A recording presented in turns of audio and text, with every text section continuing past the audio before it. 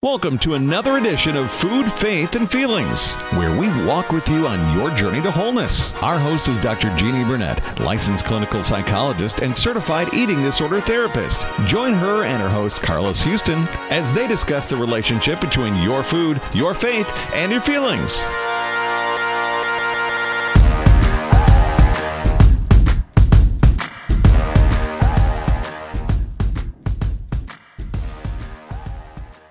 Okay, welcome back to another edition of Food, Faith, and Feelings, walking on your journey to wholeness.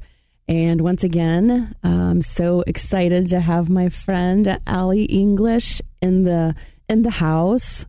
We are talking about teen suicide today, which is again another heavy issue.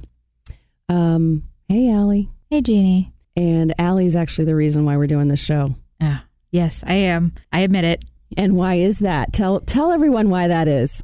Well, because I have kids and they're watching 13 Reasons Why. Their friends are. I've watched it and was rightfully horrified by the content out of it and scared and just really, even though I'm a proactive parent, I'm involved with my kids, realizing, at what level and what speed these kids are processing things.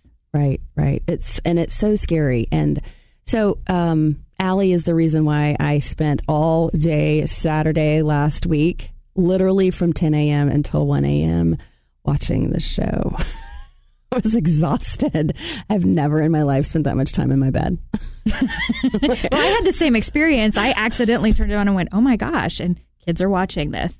Right. And I even mentioned in last show that when I've talked about it like at my office, like with therapists and with kids, the kids are all like, oh my gosh, yeah, it's like all the rage. And oh my God, have you seen this? And so we've even talked about the book and how the show and the book are different. But what I think one of the values of this show is that it is opening eyes and it is opening conversational doors. That's right. Conversations that need to happen. Right. Proactive conversations. And tell us again, like how you are working this out with you have a high schooler and a middle schooler. Right. And I will say that the middle schooler, shockingly enough, knew more about the show than the high schooler.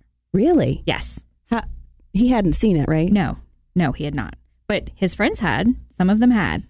And he knew about it. He also knew about it from ads. Not sure where. That he's on Netflix. Okay. But he hadn't watched the show. So I decided with him, and he, some of it's too graphic for him, but I would rather proactively bring him into it, shield him from the scenes he can't see, but talk to him not just about the contents of the show and all the different levels of things you need to, both cyberbullying, things that they could be experiencing and not talking about or witnessing. Right. And, but also like, what are triggering elements of social media like this for somebody who's suffering? So it's even a bigger conversation than that, like triggers. Right. And so today, on today's show, we are actually going to talk about those two elements that can be hurtful or helpful with someone that has mental health issues that could lead to suicide. We talked last week about depression and some personality issues. And so today we're going to talk about two influences, peers and parents. And so let's talk a little bit about, like you just said, so your younger child has heard more about this from his peers. And what grade is he in? He's in 6th grade. 6th grade. He's 12 years old. Yes. That blows me away. And so these 12-year-olds are watching these graphic sexual assault scenes and how to kill yourself. Yes. In 2 easy steps. Potentially without adult intervention and that was what's concerning, and that is why I'm watching it with him and controlling the dialogue and controlling these scenes, because I want to control it. I want to turn it off. That was my first reaction. But then I thought, he's not always with me. Right. I can't, in a year or two, when we're not talking about the show anymore, he watches it. Right. Or he watches it in a week if he's somewhere else and I don't know. Right. Well, and I think, this is jumping into the parental influence, but I think that I encourage parents, and sometimes I have to even, quote, give permission to parents to parent. Like, watch it with your kids. Do not, if you are uncomfortable with it, then guess what? Being a parent is about you getting comfortable with uncomfortable things, because what your job is to teach your child how to cope with life. I teach more people how to have coping skills, not to use their eating disorder to cope with things, but how to speak about things and how to emote and how to cry and how to generate feeling and how to express through writing. And so it's a lot of lessons learned in psychotherapy, when really they can learn all this stuff at home, but you have to do it first. You have to be their role model. Yeah, you have to be proactive in your approaches with your kids. I feel that very strongly, because they're going to encounter situations. So let's talk a little bit about the peer issues that we see in the show. Okay, well, we can start first with the very first instant that Hannah talked about, which was the picture of her sliding that got shared around. Right. So you want to share that scene? Just brief? Well, brief is that it's an innocent thing. She meets a boy for her first kiss that she's excited about. She's a freshman in high school. He snaps a picture of her coming down a slide. The next day, friend grabs the phone, kind of insinuates there was something sexual that went on, and shares it with the entire school. And it's a picture that could be taken the wrong way. Right. And it was. Because it shows her underwear. Yeah. Because she was wearing a skirt. Yes. Sliding down a slide. Sliding down a slide. So, see, there went her reputation. Right. And so one of the major issues that's going on with kids is they're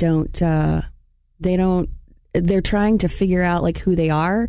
They're trying to become accepted in their peer group, and they are working towards that acceptance. And this is a normative transition period. Like, they move away from family to go create their own. That's part of the whole normative transition. Right. And the other thing that episode touches on is the impact that other people can have by sharing that picture. They think it's a silly thing. They don't realize the significant impact that can have on another person. Right. I'm just going to say it's boys. Boys are stupid. Just kidding. I'm totally kidding. I'm just joking. But a lot of times, like I was saying earlier, there's such a sexual influence in our world these days, and there's so many sexualized messages that kids think that they're automatically supposed to be sexual beings. And their brain is so far from even understanding anything that has to do with sex. Right. No, they can't process it. They can't on any level, really. It's right. Just information. I mean, how fun is it for you to have to deal with boys? Well, yeah. All right, we're not going to go there. Thank you. We don't want to embarrass them. They'll be mad at me. Yeah, they will be. Anyway, so mothers of boys, I have a lot of compassion for you for all of the things that you have to go through in explaining with them. So let's talk about some of the other issues that, in terms of, because most of the show is around how she felt bullied and teased and rejected by her friends. Correct. And then there was also like a component of somebody who was important but maybe didn't do something when they saw what was going on as well, like witnessing bullying. Right. Yeah. Watching, like even Clay saw her being chased down the hall with the boys acting like they're touching her butt, and he stands by. Yeah. Because a lot of times kids don't know what to do. How do you handle that? Right. Yeah, there's so many different things. And like I watched it in one big fell swoop, and yet you've seen it 3 times or you're seeing it 3 times. And so Allie has a much better memory of it than I do. One of the things that I think is really important is Hannah, I think because of all of her personality and emotional issues, was really struggling with friendships and creating and maintaining friendships. And yes, she was. And so one of the things that one of the school counselors did was she initially introduces her, because she's new to the school, with another girl that was new to the school. Well, and then they became BFF and they hung out every day. And then there was another new kid, another boy that came into the picture. And so the 3 of them hung out all the time until, dun, dun, dun, Oh, yeah. Then Alex and Jessica start dating. They didn't communicate that with Hannah, right? So Hannah feels betrayed.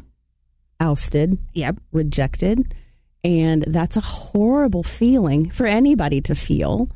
And being invalidated and rejected in that way is so dangerous and so scary and so damaging for kids. Right. And I think as parents, we have to remember, I think if you talk to anybody, it's like, oh, yeah, middle school and high school, it was tough, but I got through it. And we forget the pain of processing because we have been through it and survived it. So when you hear a story from your kid or from a friend of a friend and their kid's going through something, you're like, oh, well, yeah, that sucks. They're going to get over it. But you need to remember that it is permanent in their mind, how hurtful and how damaging just little things can be because they mentally can't process it. The kids are dealing with content that their brain is not able to fully process. Right. Well, and it's interesting, like the whole advent of Facebook in the last, 5 to 10 years.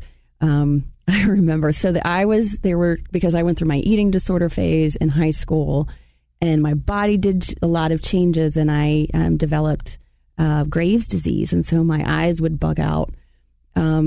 There were a couple of people that I went to high school with, one guy and one girl. And the girl, I remember when I saw her on Facebook, just several years ago, I remembered her bullying me in high school. She wanted to fight me. And I'm like, I was like, number one, you're going to win because I can't fight. Right. And number two, why? Why do you right. I remember, I think I had been drinking one night and I ran into her.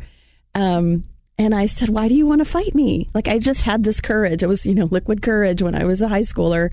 And she was like, well, you looked at me funny. Or I was like, I don't want to hurt you. Please back up. And at that point it shifted things, but I was able to find my voice. Okay. We're going to have to take a commercial break. Thank you to all of our sponsors. Please contact me if you want to be a sponsor. We'll be right back. NYSA is a capital company that helps connect those who are from countries outside of the United States to access funding and legal assistance using specific programs that are flexible in order to enhance a project's success.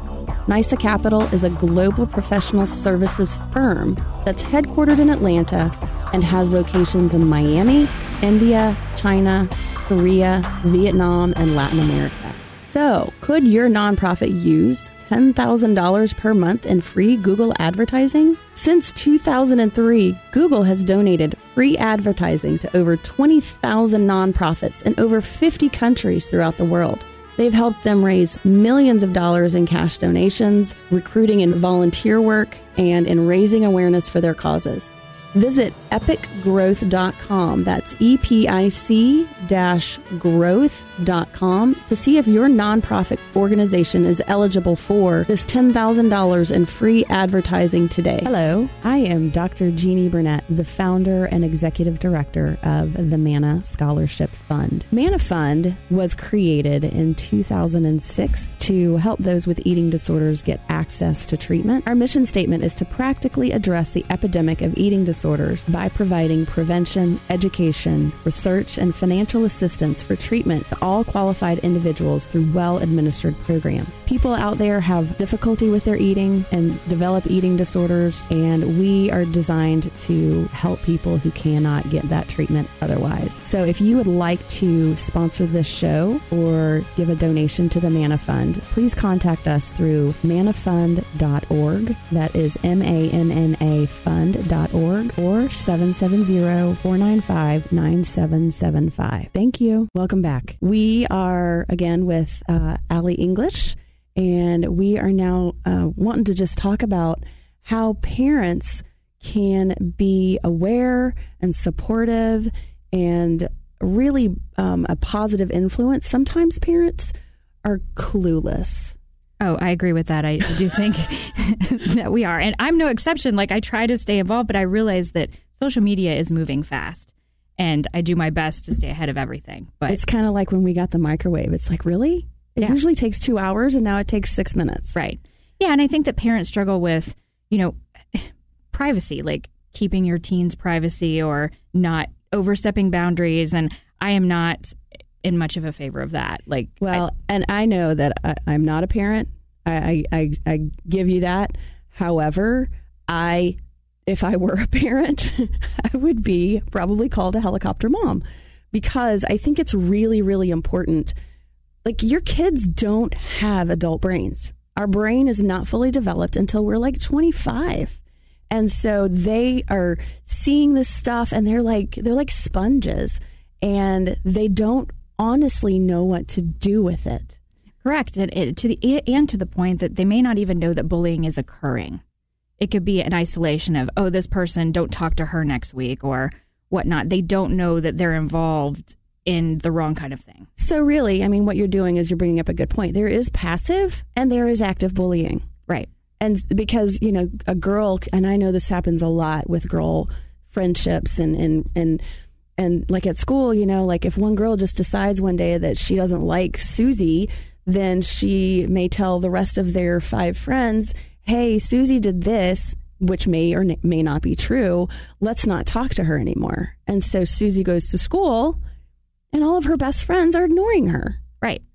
And that's a passive kind of a bullying. Right. But they don't know how unless they're taught. Right. And unless somebody is proactively watching to see that it's happening. Right. Because they may not say, hey, on this string of text, this look a little strange to me, Mom. What do you think? Right. No. So I say that a parent's job is to be up their butt. Not literally. That's another problem, and we're not going to discuss that right now. But you have permission. You own that cell phone. You own the internet. You pay for it. Even if they paid for it, it doesn't matter. Right. I don't care. You are still responsible for teaching and correcting that child. Right. That is a primary responsibility of a parent. And so if you don't understand Snapchat, now I personally love Snapchat. It's funny. I only Snapchat with Jeannie. That's it. Or I annoy my kids. Well, but primarily I Snapchat with Jeannie. It's fun. It makes me laugh every day. Like, I love to do it because it's the filters. It's the filters. They're funny. But the problem with Snapchat is that once you put it out there for 10 seconds, it disappears. It's gone forever. Yes, that is and the right. same thing for, well, no, not the same thing for WhatsApp. But so there are other things like Kik, and I mean, there's other things that are going on. So if you are the parent of like a 5th grader through 20-year-old or 18-year-old, I would suggest that you get on and you just Google, like top apps for teenagers. Right. Find out what they are. There are some crazy apps out there that are, I've heard of one that was, you can join it. It looks like a math calculator. It looks like a calculator, but you can get in it and it's a group of people and they chat. Oh, it's a group chat. It's like a group chat, but it's some kind of calculator. And it is, so I press the calculator on, and not that my kids, it's just you want to stay involved. Like somebody puts it on their phone. Well, they're out there in the world. You want to stay involved. Yes. And there are some parents out there that are exhausted. Like, I have a parent and I have so much compassion for her. She's got 3 children, a 10-year-old and like 3 and 5 or really younger children. And her daughter's going through an eating disorder. She's exhausted. To say, hey, look, you now got to be responsible for figuring out all the social media that she's on. I mean, it's a lot. So I have a lot of compassion for parents. I do too. It's a lot. But I think that I'm just going to say the most important feature for any parent is to be able to learn to ask questions. And I don't care if they're like, I don't want to talk about it right now. Mom. I mean, I did the same thing. Yeah, me too. And the worst thing for you to do is to believe them that they don't want to talk. That's true. Yeah. Because anytime a child has more power than you do, it's a dangerous place for you and that child. And that was highlighted if you look at the relationship between Clay and his parents, where they're like, something's wrong. Clay, something's wrong. What's going on? Here, we called the therapist. Here's some anxiety pills. You seem like you're going through something. I'm fine. I've got a study project. No, he's listening to his friend go through a horrible, horrible life story that led to her death. Yeah. And so if you're picking up on strange behavior from your child, then and they continue to push you off and avoid and evade and stay locked up in their room and are always out. Like, one of the things that I have a problem with in this show is that all of these kids, like, parents were sort of peppered in there. Yeah. But that, I think, is a huge problem that is illustrated in this show, is that when parents aren't involved, really bad stuff happens. Right. And just because they have good grades and are getting awards doesn't mean they're not struggling with something. Right. Right. Exactly. In fact, those are the kids actually that I see. Right. The captain of the football team, the cheerleader, perfect. And perfect grades. And, you know, I'm depressed if I have not 100, but 105. Like, you know, if I have 100 instead of 105, then I'm mad. Right. And so kids are struggling, I think. I mean, you and I grew up in the 80s, even though I'm older than you. But you're still the boss of me. That doesn't make sense. I'm your president. That they have so much more pressure today. And like we're saying, like you made an excellent point, that when they go home, they don't get to rest and take a break. No. It is there in front of them all of the time. Well, there is. I know when you were talking about we were going to be doing this show, you connected to the Facebook 13 Reasons Why and the link. And if you press that link and you look at what 13 Reasons Why is putting up there, there is a section that is a video. And it's sort of like what Hannah would see from her phone. And it was... Yeah, I saw that. It was very impactful to see how fast, you know, as soon as she's trying to read a text from Jessica, people are Snapchatting her, hitting her with all of this information. And it's just, it's everywhere. It's all over her. And these kids can type so fast. Mm-hmm. It's incredible. And so, you know, you have my permission as a therapist to take that phone, to cut off your internet, to go through anything that they have. But here's the thing. Don't keep it private. Don't keep it a secret. I tell parents, like, if they come in and they're like, oh, we read her journal, but we don't want her to know that we read. Why not? Right. No, you need to have. And that was reflected, you know, we took comments. And I do think, like, one of the comments I got was very interesting because it was like, I wish my mom had read my journal when I was a kid. Yeah. I wish they had. I wrote some of my deepest, darkest, most painful things on pieces of paper. And even if I didn't, and this is when I was going through my eating disorder, I would write down things, but I would also draw. And so I was very creative as a kid, trying to just get it out. Right. And so if you see that, like, please be involved in your kids' lives. You may save it. Right. Have a conversation, get help. Right. And I mean, again, you have all of my compassion in terms of being a parent. I think being a parent is the hardest job that ever existed. It is, and it's really hard. Again, and it's almost impossible for us to keep up with everything. But we have to do our best to try. Well, yeah, and if you're, and the thing is that where my attention goes, like, that energy goes that way. And so if I'm giving my child attention, then they know that they matter to me, even if they're acting out. And you're like, oh, I'm going to ignore that. But it really, the whole thing is, like, use whatever they're doing as a learning experience. If you feel disconnected from them, then put your phone down, put your computer away, stop working, have an hour every night that you can, like, you know, put an energy into that child or all of your children if you have a lot of children. And connecting on what they're interested in, even if it's not interesting to you. And lots of times, this is another thing that I tell parents, ask questions and shut up. That's true. Yeah. Ask questions and just listen. Listening is huge. Right. Because a lot of the times parents will say, well, why did you do that at school? Don't you know? Blah. Well, okay, you just asked a question and then you went into a lecture. Right. And I always tell parents too, you have 3 sentences for your lecture. Make sure you use them effectively because they're going to stop listening after that. Right. And an important thing to convey to your kids is this is not permanent. You are going to get through this. I will help you. If they are opening up to you, I will help you. Yeah, that's great. And the other, I think another, just a point is that parents, when you're asking questions, do not be judgmental. Right. Unfortunately, we got to stop. I'm going to do the verse of the day. It's from Ephesians 6:4. Fathers, do not provoke your children to anger by the way you treat them. Rather, bring them up with discipline and instruction that comes from the Lord. Have a great week.